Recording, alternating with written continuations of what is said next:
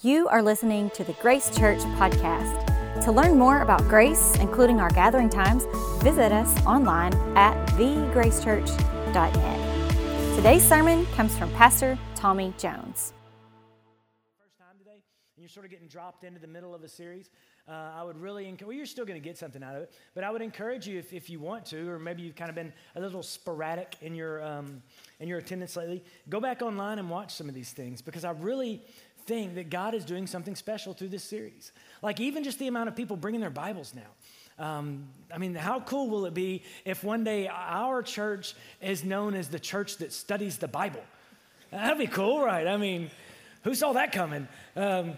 But I mean, I'm really excited about this. And if you didn't bring yours this week, no worries. You can bring it next week. And I know some of you go back and watch online and study. But if you have your Bible, we're going to be in chapter 8, and we'll get to that in just a minute. We'll be in 8:1 is where we'll start off. But so there's this sort of thing going on in Revelation where we're sort of going through these judgments. And as much as we all want to take judgment out of the Bible, it appears as though God wants it in there because it's in there. I know, there's even churches and whole groups of people who think there's no judgment in Christianity, that God is just good, loving, and coddles us and approves of everything we do. But the story of Revelation appears to be a story of at least some judgment. And so you've got these 3 judgments, and the first one was the seals. And we did that a few weeks ago. Does anyone know how many seals there were? Can you guess? 7. Brilliant. Okay, now today we're going to talk about trumpets, the trumpet judgments. Would anyone like to guess how many trumpet judgments there are? 7. All right, next week, or I think the week after next, actually, we're going to talk about the bowl judgments. Anyone got any idea how many bowl judgments there are? 7. So that's right. And so the point of 3 series of 7 judgments is God's judgment will be perfect. 7, so that's perfection. So the judgment of God will be without flaw, without fail. It will be perfect. And then as much as we don't like it or don't understand it, it's still what's happening. And each one of these judgments, we sort of talked about this a little bit.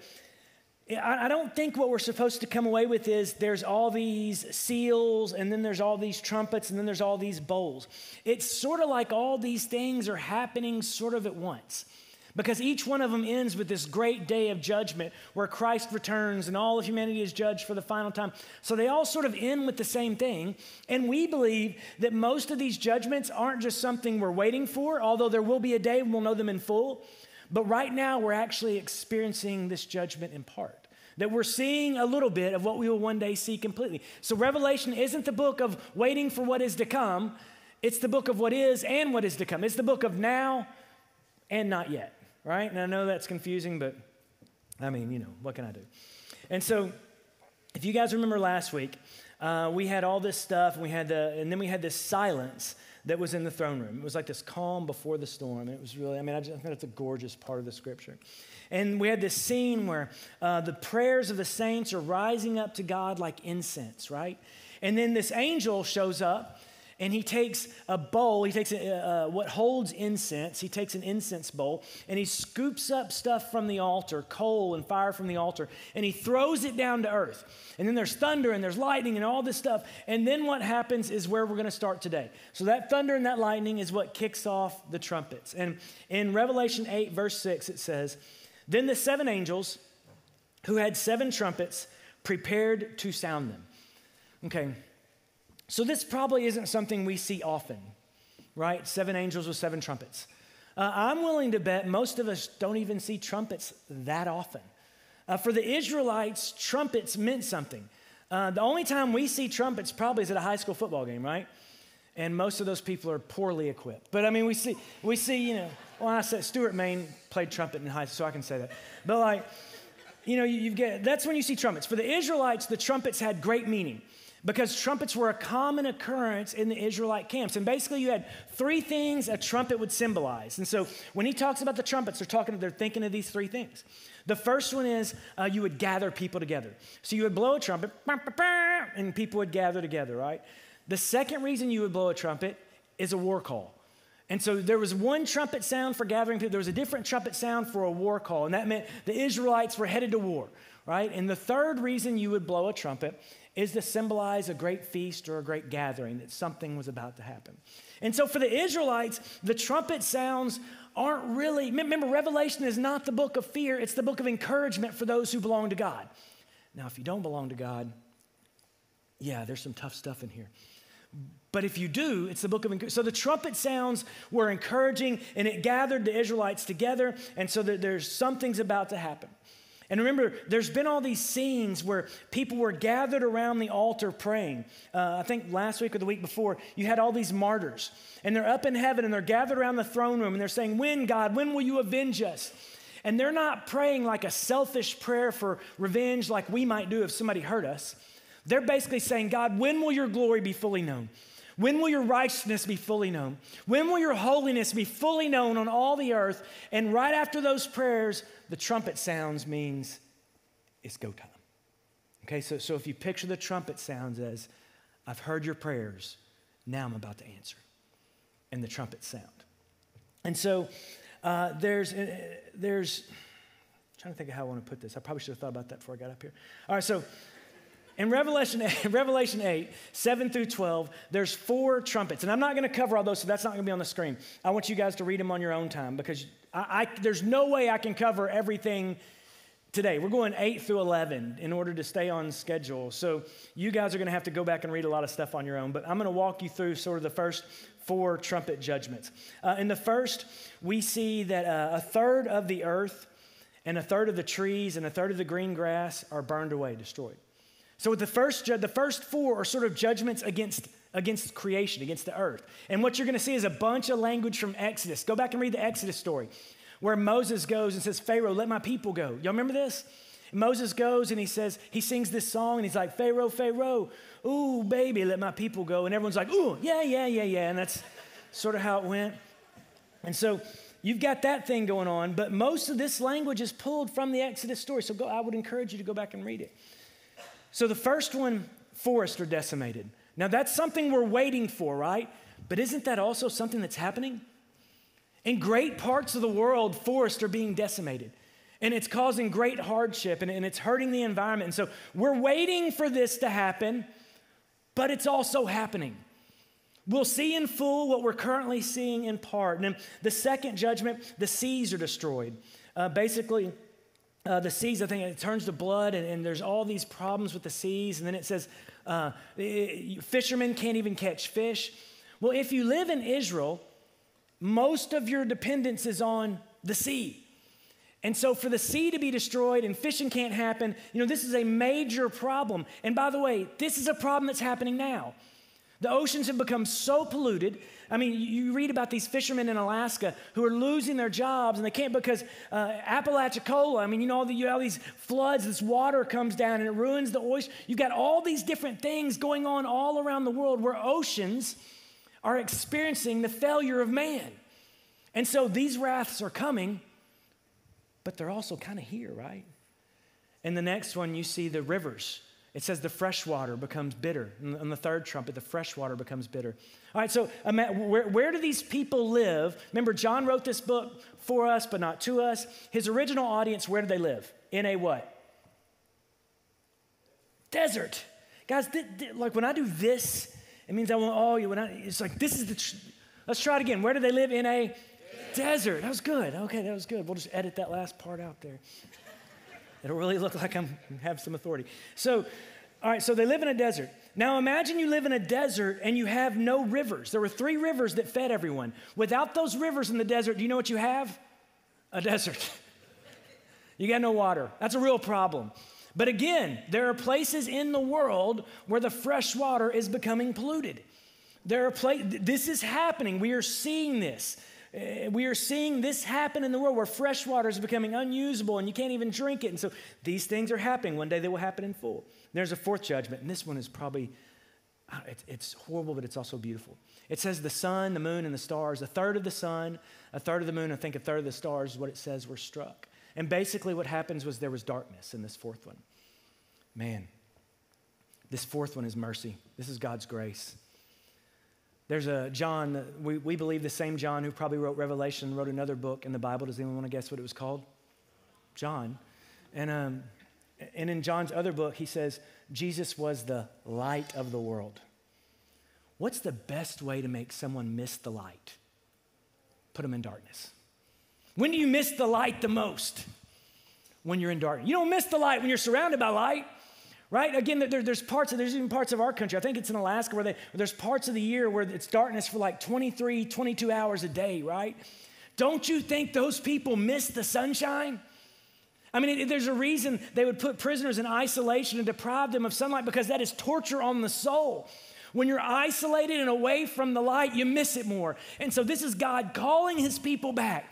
He said, man, it's about to get bad. But before it gets bad, I want to fire a massive warning shot that says, this is what darkness will be like. Don't you want the light? So again, this is in the midst of judgment. What we see is the mercy and the grace of God calling people out of darkness into his wondrous light. And I love that. All right, and then we move into Revelation chapter 9. And that's where we get these next 3 trumpets. And these next 3, I'm going to spend a lot more time on than I did in those first 4. Because these next 3 are a wee bit complicated, I would say. Let's just jump into it. So here's the 5th trumpet. And I'm going to read a big piece of scripture here. If you got your Bible, we're going to be in Revelation 1, and I'm going to read through about verse 11. The 5th angel sounded his trumpet, and I saw a star that had fallen from the sky to the earth. The star was given the key to the shaft of the abyss. When he opened the abyss, smoke rose from it like the smoke from a gigantic furnace. The sun and the sky were darkened by the smoke from the abyss, and out of the smoke, locusts came down on the earth and were given power like that of scorpions on the earth. They were told not to harm the grass of the earth or a plant or a tree, but only those people who did not have the seal of God on their foreheads. They were not allowed to kill them, but only to torture them for 5 months. And the agony they suffered was like the sting of a scorpion when it strikes. Do y'all know how a bee stings once and dies, right? You know how a scorpion stings? Over and over and over and over and over. They will not. My brother had a big sort of nappy hairdo when he was a child, Casey, and he got a scorpion stuck in it one day, and he had hair like out to here, like Fletch, and it just kept popping him. So that's how a scorpion. And during those days, people will seek death, but they will not find it. They will long to die, but death will elude them. The locusts looked like horses prepared for battle. On their heads they wore something like crowns of gold, and their faces resembled human faces. Their hair was like a woman's hair, and their teeth were like lions' teeth. They had breastplates like breastplates of iron, and the sound of their wings was like thundering of many horses and chariots. They had tails with stingers like scorpions, and in their tails they had the power to torment people for 5 months. And they had as king over them the angel of the abyss, whose name in Hebrew is Abaddon, and in Greek it's Apollyon, that is the destroyer. Yikes. How many of you have that scripture on your refrigerator, by the way? That's a lot, right? I mean, I think we know now why people are like, you know what, I don't think I'm going to read Revelation. No, thank you. This is complicated stuff, but so let's try to break a few things down that we need to see here. Okay, first, he talks about this star that falls to earth. So there was a star that was in heaven, in the heavens, and it falls to earth. That star, we believe, he's talking about Satan. It's symbolism for Satan. So this star who was once up there has fallen to earth, and this is Satan. And it says something interesting. He said that this enemy was given power, right? He was given power. And I think this is something we should sort of struggle with a little bit as Christians, that there is this Satan who is currently roaming the earth, who's fallen from heaven, and he will roam the earth. And he was given power. He was allowed to have his power by God. And so the fact that there is a hell and there is a Satan, those things only exist because God has allowed them to happen. And so I think it's probably right and righteous that we as Christians struggle with that just a little bit. Matter of fact, I go on a trip with some of my friends from high school every year, and they wouldn't mind me telling y'all this because some of those guys don't believe the same things I believe. And there's some of my 7 friends from high school, and they don't all believe what I believe. And so one day we were having a conversation, and I remember one of them said to me, well, the problem with what you believe, Tommy, is that in your belief, God loses. And I was like, oh, great, how so, you know? And he said, well, if everyone doesn't go to heaven, which you don't believe everyone does, and I don't believe everyone goes to heaven. He said, if you don't believe everyone goes to heaven, then you have to believe that God loses. If not everyone gets in, then God loses this battle. So basically, you believe in a God that loses. And my counter to that, which made me even less popular in the group on this particular day, was that's not true. Because God doesn't lose. The only way God would lose is if sin was not punished or redeemed. If sin is eternally unpunished or unredeemed, then God would lose because sin would reign. But if sin is eternally punished, then it's to the glory of God. And if sin is redeemed, then it's to the glory of God. And I know this sounds harsh, but God doesn't lose because there's a hell. The same God who's the God of mercy and the God of mercy and love and sent Jesus Christ down on the cross, he wins whenever one of us gives our life to Christ. But he also wins when sin is punished, because the same God is also the God of judgment and justice and wrath. He never loses. He's always glorified. He's glorified when sin is eternally punished, and he's glorified when people are eternally redeemed. Now, he has a preference, hence the reason he sent his son to die on a cross to make the choice easy. But God doesn't lose. Humanity loses. God is always glorified. And that's a hard thing to stomach, isn't it? But I think it's unavoidable conclusion when we read the Bible with an open mind and we let God be who he is, not who we want him to be. And so God gets his glory no matter what. And so you've got Satan here, and he's prowling the earth, and then you've got all these locusts. And I don't think this is literal locusts, because that wouldn't be that big of a deal in the scheme of life. Literal locusts, these are demons. And so the locusts the locusts are Satan's demonic army who's following him. And it says, and by the way, there's so much language from the Old Testament in here. All the imagery is language plucked from the Old Testament. And it says the locusts were given a time span. These demons are given a time span of 5 months. Isn't that a random time span? 5 months. Would anyone like to know what the average lifespan of a Middle Eastern locust is? 5 months. Now, I don't think 5 months is really the key to this. I think what he's saying is there is an enemy of God, and it has an appointed amount of time, which means what? One day, God will end it. That the evil in this earth, God is allowing. He's allowing so that you and I will have free will. He's allowing so that his wrath will take place, but he has power over it, and one day God will end it. The enemy's days are numbered. That's why he's so frantic, because he's dead. And one day he will die a final death. But there is an enemy, and he is real. But those who are sealed by the Holy Spirit, remember the sign on their head, those who are sealed by the Holy Spirit, the devil has no power over you. One of the things that frustrates me the most with Christians is when they say this: the devil made me do it. And maybe y'all have said it, and I've probably said it. I know I said it a lot in high school, but like people will be like, oh, the devil made me say that. Oh, the devil's just really been working on me this week. The devil, I kicked that. I don't know, I kicked that bunny or whatever. I don't know. The devil made me do it, right? I mean, we want to blame the devil. Guys, you need to hear this. If you are sealed in Christ, if you have the Holy Spirit, then the devil has no power over you, and he can't make you do anything.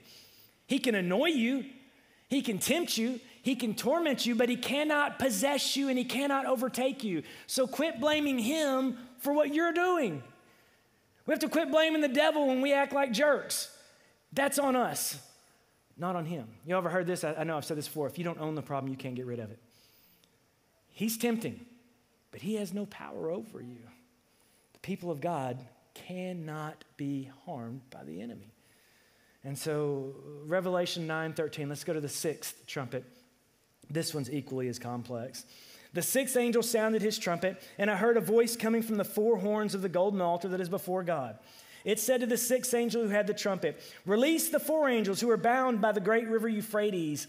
And the four angels who had been kept ready for this very hour and day and month and year were released to kill a third of mankind. The number of the mounted troops was twice 10,000 times 10,000, and I heard their number. The horses and riders I saw in my vision looked like this. Their breastplates were fiery red, dark blue, and yellow as sulfur. The heads of the horse resembled the heads of the lions, and out of their mouths came fire and smoke and sulfur. A third of mankind was killed by the three plagues of fire, smoke, and sulfur that came out of their mouths. The power of the horse was in its mouth and in its tails, for their tails were like snakes, having heads which they inflict injury. Who saw that coming?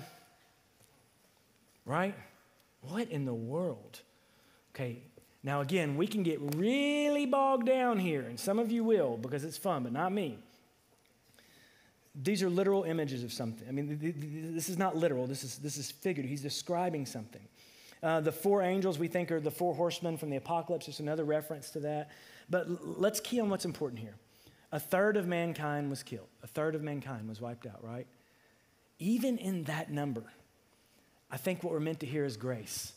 That through this torment of the earth, a third, that's 33% of people died. But even in that number, there is grace. Because what do we see in God's character all throughout the Bible is that humanity sins. And every single person in here, no matter what your mommy told you about you, every single person in here has been an insult to God's holiness and righteousness. Every single one of us has sinned and offended God. So does God have the right, the righteous right to destroy us all? Yeah. But he never does it, does he? Remember the ark? He saved a few. Adam and Eve, he sends them out of the garden and he allows them to keep going. Even in this, we're seeing the wrath of God in the world, but he doesn't kill them all. It's a number that's severe, make no mistake, but it's not everyone. And I think this next passage is verse 20. I think this points to the heart behind this chapter. It says, the rest of mankind who were not killed by these plagues, they still did not repent of the work of their hands. They did not stop worshiping demons and idols of gold, silver, bronze, stone, and wood, idols that cannot see their heart or walk, nor did they repent of their murders, their magic arts, their sexual immorality, or their thefts. Okay, what's the takeaway here? Humanity is seeing destruction. There's death, there's plagues, people are dying everywhere, and what are people not doing? Repenting. Y'all remember the story of Exodus? You remember he goes to Pharaoh and he puts 7 plagues on him. Over and over, he plagues him with stuff, right? There's all these plagues on Pharaoh. And at the end of all those plagues, when the Israelites are running away, what does Pharaoh do? Follows them. Guys, I really would encourage you to read this thing. He follows them. Now, if you come to my house and you put plagues on my family, when you leave, you know what I'm not going to do? Follow you. I'm not even going to invite you back. We're just done. We're done. The minute you turn on my water to blood, you and I have no longer in relationship. I have one policy and that's it. But he fought because people don't, and what we learn in the Bible is it's the fear of God that leads people to wisdom, but it's not the fear of God that leads us to repentance. It's the love of God that leads us to repentance. And we still see this today. I've talked to so many people over the last few days who are experiencing difficult situations or death. And they'll call me about their friend who, had a friend who died or whatever, went through some horrible thing, and I'll be like, maybe this will be what brings them to God. Because I think there has to be a moment for all of us when we look at this world and we see the death and we see the disease and we see the famine. And guys, I know bad things are happening in America, but this is a worldwide thing, and really bad things have been happening in the rest of the world for a long time. There has to be a moment when we look at all those things and our only response is, God, just save me. God, rescue me. And any response other than that is arrogance. That we would believe that one day everything's going to, God is our only hope in this world. You look around at everything, and at some point you have to be, okay, my money's not going to save me. My relationships aren't going to save me. My education is not going to save me, because rich, educated people die. The only thing that will save me is the one who has power over death. But isn't it amazing that even in the midst of all of these things, people still don't repent? And so then we see chapter 10, and I'm not going to put chapter 10 on the screen again. You can go back and read on your own. But before this last trumpet, there's this little, and it's a really strange scene, but no stranger than the rest of them in Revelation. And this angel comes down. This angel starts talking to John. And so the angel gives John a scroll of the Lamb scroll in chapter 10. And does anyone know what John does with the Lamb scroll? He doesn't put it in his pocket. He eats it. The angel says, hey, here's a scroll. And John's like, okay, cool. And then the angel goes, okay, now I want you to eat it. And he's like, is it a candy scroll? It's not a candy scroll. Y'all may remember Ezekiel. Ezekiel was told to eat the scroll from the prophet. Same thing. Now, what would this mean? It says John ate it, and it wasn't good. It was bitter in his stomach, because sometimes the word of God that he wants you to deliver to the world is not always fun. And so sometimes it's almost like eating something bitter that you have to share. Because if you're an honest and true messenger of God, then not every message is pleasant. And so John's been given this message in chapter 10, and we see this Lamb scroll, and we're going to go to chapter 11, and here's some of my favorite stuff in this whole part. 11:1, it says, I was given a reed-like measuring rod and was told, go and measure the temple of God and the altar with its worshipers, but exclude the outer court. Do not measure it, because it has been given to the Gentiles, and they will trample on the holy city for 42 months. Okay, so he's talking about the temple of God. So we've been talking about the wrath of God, and there's all these judgments, but the people aren't repenting. And then we jump into this other thing about the temple of God. In the Old Testament, we know the temple was a physical building. In the New Testament, what is the temple of God? Us. It's really clear on this. It says, you are the temple of the Holy Spirit. So according to the New Testament, when we're talking about the New Testament temple is, raise your hand. Some of you aren't ready to be the temple yet, and I get that. But it's you. You are the New Testament temple. Okay, so here's what I believe. And I believe that when we're talking about this right here, what we're talking about is the church. I think that's, so the wrath of God has not led people to repentance. But there's this other part of God, and the other part of God is love and mercy, and it's the image of Christ, and that is what the church is intended to be. It's the church that will bring people into relationship with Christ. It is the church led by Jesus Christ, where he is the head and he is the cornerstone. It is the church that's meant to win people. It is the church that's meant to say, now they're both God, but it's the church's job to be so winsome and so kind and so loving in the world that we actually look like Christ. So in the midst of God's judgment, whose job is it to rescue the world? You and me, because we are the church. The church is not the place you come to hang out on Sundays. The church is God's instrument to rescue the world. And we're not rescuing the world so that we can, preserve America. We're rescuing the world so that thy kingdom might come here like it does in heaven. And that is a big, big responsibility. And even in this, we're going to see these two witnesses now, and some of you may disagree with me on this, and that's okay. I could be wrong, or more likely you are. But then there's this verse 3. And I will appoint my two witnesses, and they will prophesy for 1,260 days, clothed in sackcloth. So we got these two witnesses, okay, and they're prophesying. And it says, they are the two olive trees and the two, what's that next word? Lampstands. What has lampstand meant all throughout Revelation so far? The church. So now we're calling these two witnesses the church. It's almost as if what he may be saying is there will be a time when the church must come to life. There will be a time when the church must speak. There will be a time when the church will have a prophetic message like Elijah and like Moses before, and our message will be repent and come back to God. Repent, turn from your ways. Turn from the life you're living. Turn from a life that's all about you and come back to God. Come back home, because this is the only one who can save you. And I believe that what he's talking about in these parts are the church. That there will be a season when the church has a prophetic witness in the world, a powerful witness in the world. But then something will happen in Revelation 11:7. Now when they have finished their testimony, so when the churches spread the word of God, the gospel all around, then it says a beast comes up from the abyss and will attack them and overpower them and kill them. Their bodies will lie in the public square of the great city, which is figuratively called Sodom and Egypt, and where also their Lord was crucified. For 3.5 days, some from every people, tribe, language, and nation will gaze on their bodies and refuse them burial. The inhabitants of the earth will gloat over them and will celebrate by sending each other gifts, because these prophets had tormented those who lived on the earth. Okay, I'm going to stop there for just a second, then I'll go to verse 11. It's almost as if there will be a period of time for the church. Let's assume maybe that he's talking about the church, that there will be a period of time when the church will be attacked by the enemy and the church's power in the world will grow cold. There will be a period of time when the church will be infiltrated by people who claim to speak for Christ, but they speak a gospel that has no judgment. They'll claim to speak for Christ, but they'll distort the truth. They'll claim to speak for Christ, but they'll simply say what our itching ears want to hear, and they will lure people away from God.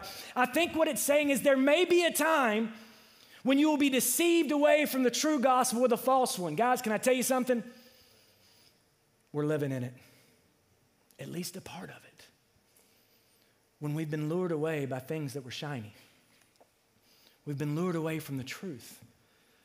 We've been lured away because we need to attract crowds and all these things, and instead of telling people the truth of God's word, we've simply told people what they want to hear. I think there will be a time when the church looks dead. And it says the world will celebrate. The sin will be rampant. People will just be doing whatever they want to do, and they'll do a lot of the things in the name of God. And sin will reign for a minute, and darkness will rejoice as though heaven has lost. But then verse 11, but after 3.5 days, the breath of life from God entered them. And they stood on their feet, and terror struck those who saw them. Then they heard a loud voice from heaven saying, come up here. And they went up in heaven in a cloud while their enemies looked on them. Maybe, just maybe, guys, maybe what it's saying is there will be a day when the church sort of gives away her power, but there may be a day when God comes back to his bride. And what's the breath of God? Does anyone know what the breath of God is biblically? The ruach. What's the breath of God? The Holy Spirit. When he puts the Spirit back in, and the church is alive again. And the church is preaching truth. And the church is living truth. And people aren't just showing up on Sunday and then ignoring everything for the rest of the week. The church is actually going out into the world and living like the church. We're not stepping over people who need us to go do our own thing and pursuing our own good and become full of pride and greed. That the church is actually living like the church. And here's what I believe. We're not waiting for that day. It's our job to make that day happen. We think the story of Revelation is we're waiting for all the... No, you are making these times happen now. And you guys can choose, empowered by the Holy Spirit, to live as a church alive right now, or we can let the enemy have the last laugh.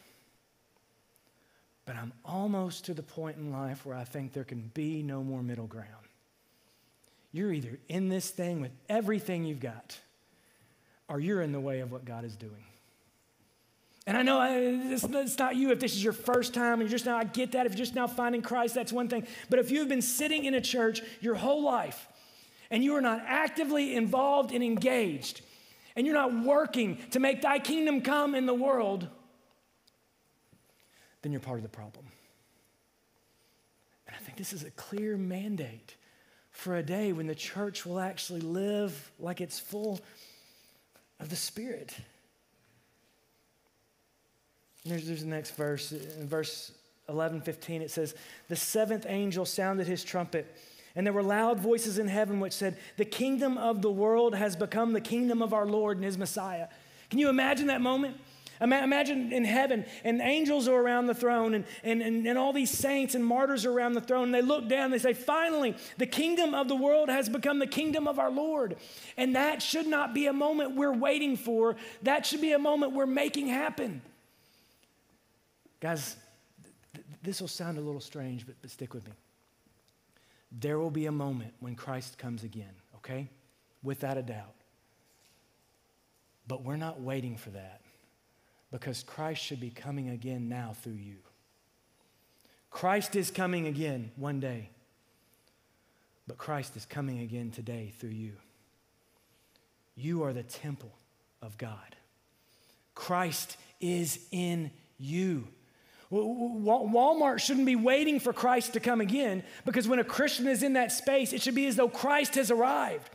Your family shouldn't be sitting around waiting for Christ to come again, because if you're a Jesus follower in your home, then Christ has arrived in your family. There should be no part of the world waiting for Christ to come again, because where we go, Christ has arrived. And so where we go, things should look better. Is it? Is that what's happening? Shut your eyes for me for just a minute. This is time to get honest with yourself. Nobody's looking. Just for a moment.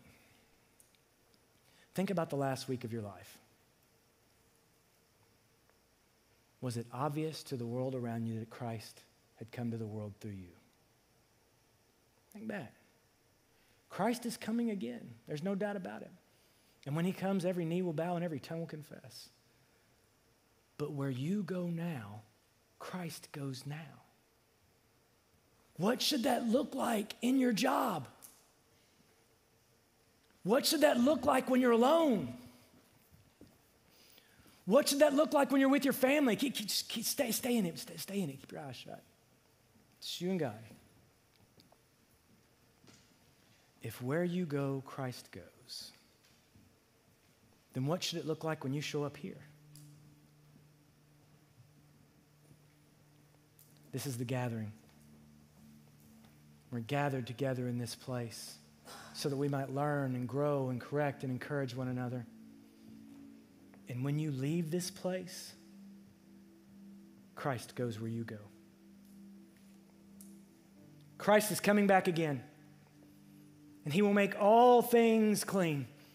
All that's broken in this world, Christ will repair. There will be no sorrow and no tears and no pain. There will be no death. There will be no suffering. Christ is coming back again. But between this day and that day, Christ is coming back through us. We're about to worship. Will Christ come through your worship? In this place, we believe in giving. Is Christ coming through your finances? Is Christ coming through your service? Is Christ coming when you're in line at Sonic? Is when you leave here today and go to East End Cafe, will Christ come through the way you treat your waitress? Christ is coming again. I know you've got pain. I know you've got problems. Is Christ showing up in that pain because you're in it? Suffering is joy for us, because if I am to suffer, then Christ shows up in that suffering. He's coming back again one day. He's coming back. And today, he comes back through you. Let's stand and worship together. If you are encouraged by today's message, be sure to rate us and hit subscribe on Spotify, iTunes, or wherever you stream your podcasts. To experience other talks, videos, and live gatherings, visit us online at thegracechurch.net. And again, thanks for listening to the Grace Church Podcast.